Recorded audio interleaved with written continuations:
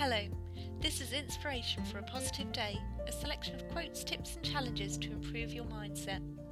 Today's inspiration is a quote from Tony Robbins. If you always do what you've always done, you'll always get what you've always got. This quote is about change.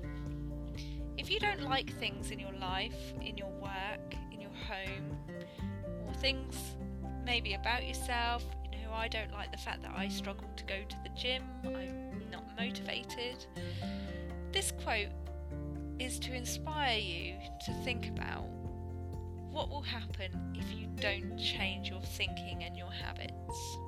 So if you always opt out of going to the gym like I do, I will always not be too happy with the fact that I'm unfit and a little bit squidgy. But if I change it, my results will change.